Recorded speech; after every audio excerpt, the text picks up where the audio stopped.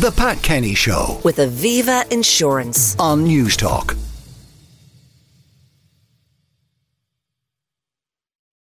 EU member states have come to an agreement on overhauling rules on responding to big increases in irregular migration. The deal comes after lengthy negotiations and a steep rise in arrivals. So what does the deal actually mean for EU member states? Naomi O Leary, Europe Correspondent for the Irish Times, joins me. Good morning, Naomi. Good morning, Pat. Good to be with you. Now, talk to me about the changes in the rules. What actually have they agreed? There's a lot of aspirational stuff in there. No hard and fast regulations, it would appear. So what happened is that yesterday there was a breakthrough in negotiations between diplomats that represent the 27 EU member states. They've been essentially negotiating how to reform migration for almost a decade. It's divided member states bitterly because they've accused each other of not shouldering adequate responsibility.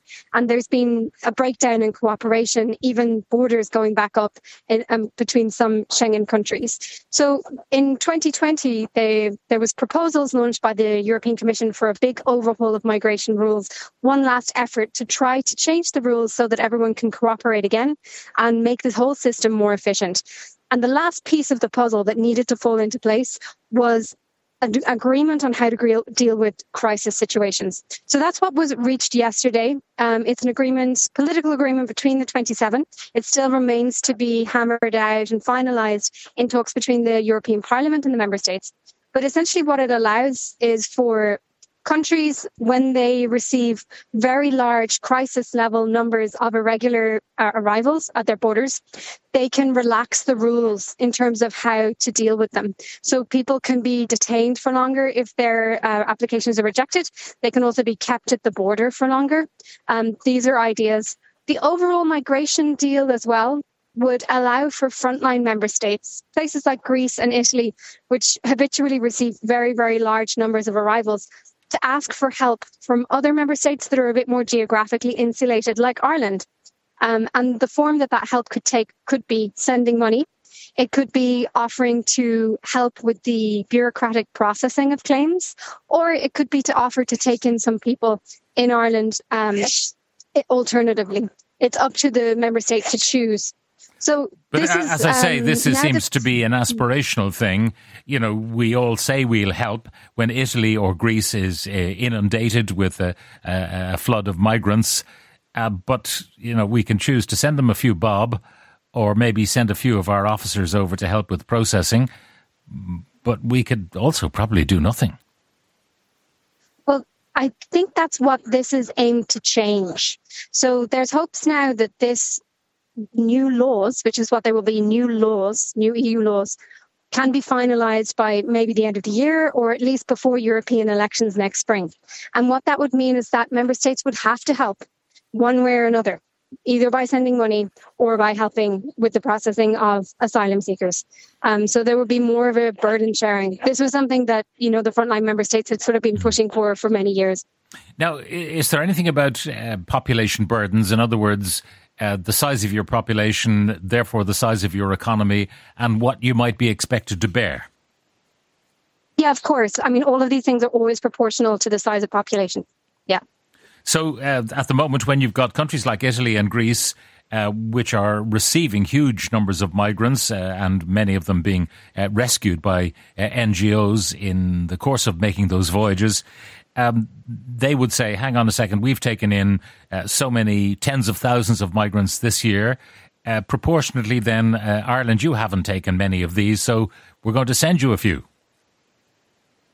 Well, nothing that would force any member state to take in asylum seekers would ever get agreed by the 27 member states because it would be vetoed, because countries aren't willing to accept that they would be forced to take anyone in.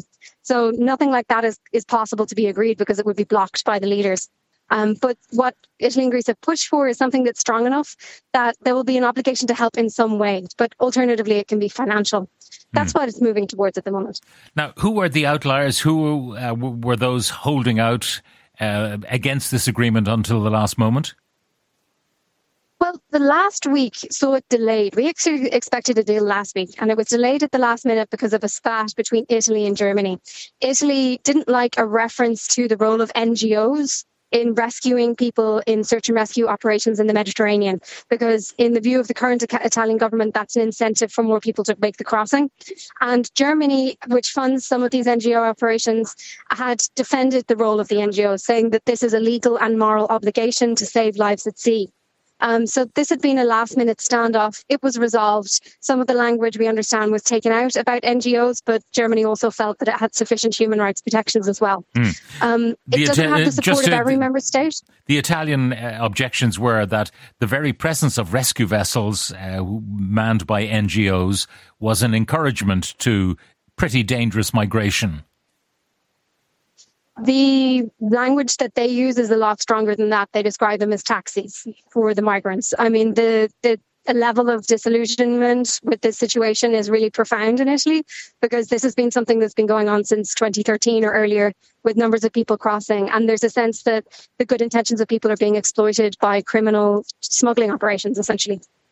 All right. And that has been resolved. The Germans feel that they can still go on funding the rescue of people who are crossing the seas? The spat between Italy and Germany was resolved. That allowed for a sufficient majority for this to be agreed and for the deadlock to be broken. Some member states are still opposed to it. It only needs a qualified majority, so it doesn't need 100% unanimity to pass. Hungary and Poland have been opposing it because they don't think it's harsh enough. They basically want a more hardline migration reform, and they say that this doesn't do enough to basically stop migrants from coming to the EU in the first place. The arguments advanced by those who support the refugees and the migrants is that, you know, why don't we make Europe more accessible rather than build Fortress Europe and people have to jump through so many hoops to get in? Why don't we have a regulatory framework which would allow people to come to do what most people really want to do, is not to live off welfare, but to get a job, support a family, perhaps even send money home. That's what most people want to do.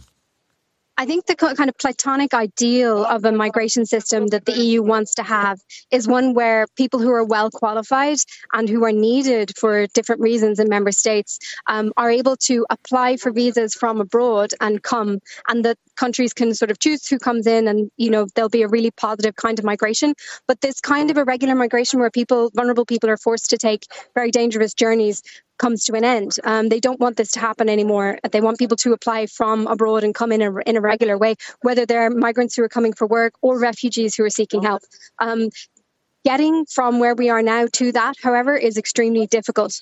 That's what they're trying to reform. Part of it is making procedures more efficient, trying to speed up the assessment of applications so that people aren't stuck in years-long bureaucratic fights, so that people can't go from one EU country and be refused for asylum there and then try again in another EU country, for example, which has happened. And also to make it more efficient for people to be deported who are refused. So this is all part of the overall migration package that they're working on. I mean, that Dublin Convention that was agreed was supposed to have that effect, that wherever you landed first in the EU is where you had to apply for asylum, and you couldn't go asylum shopping.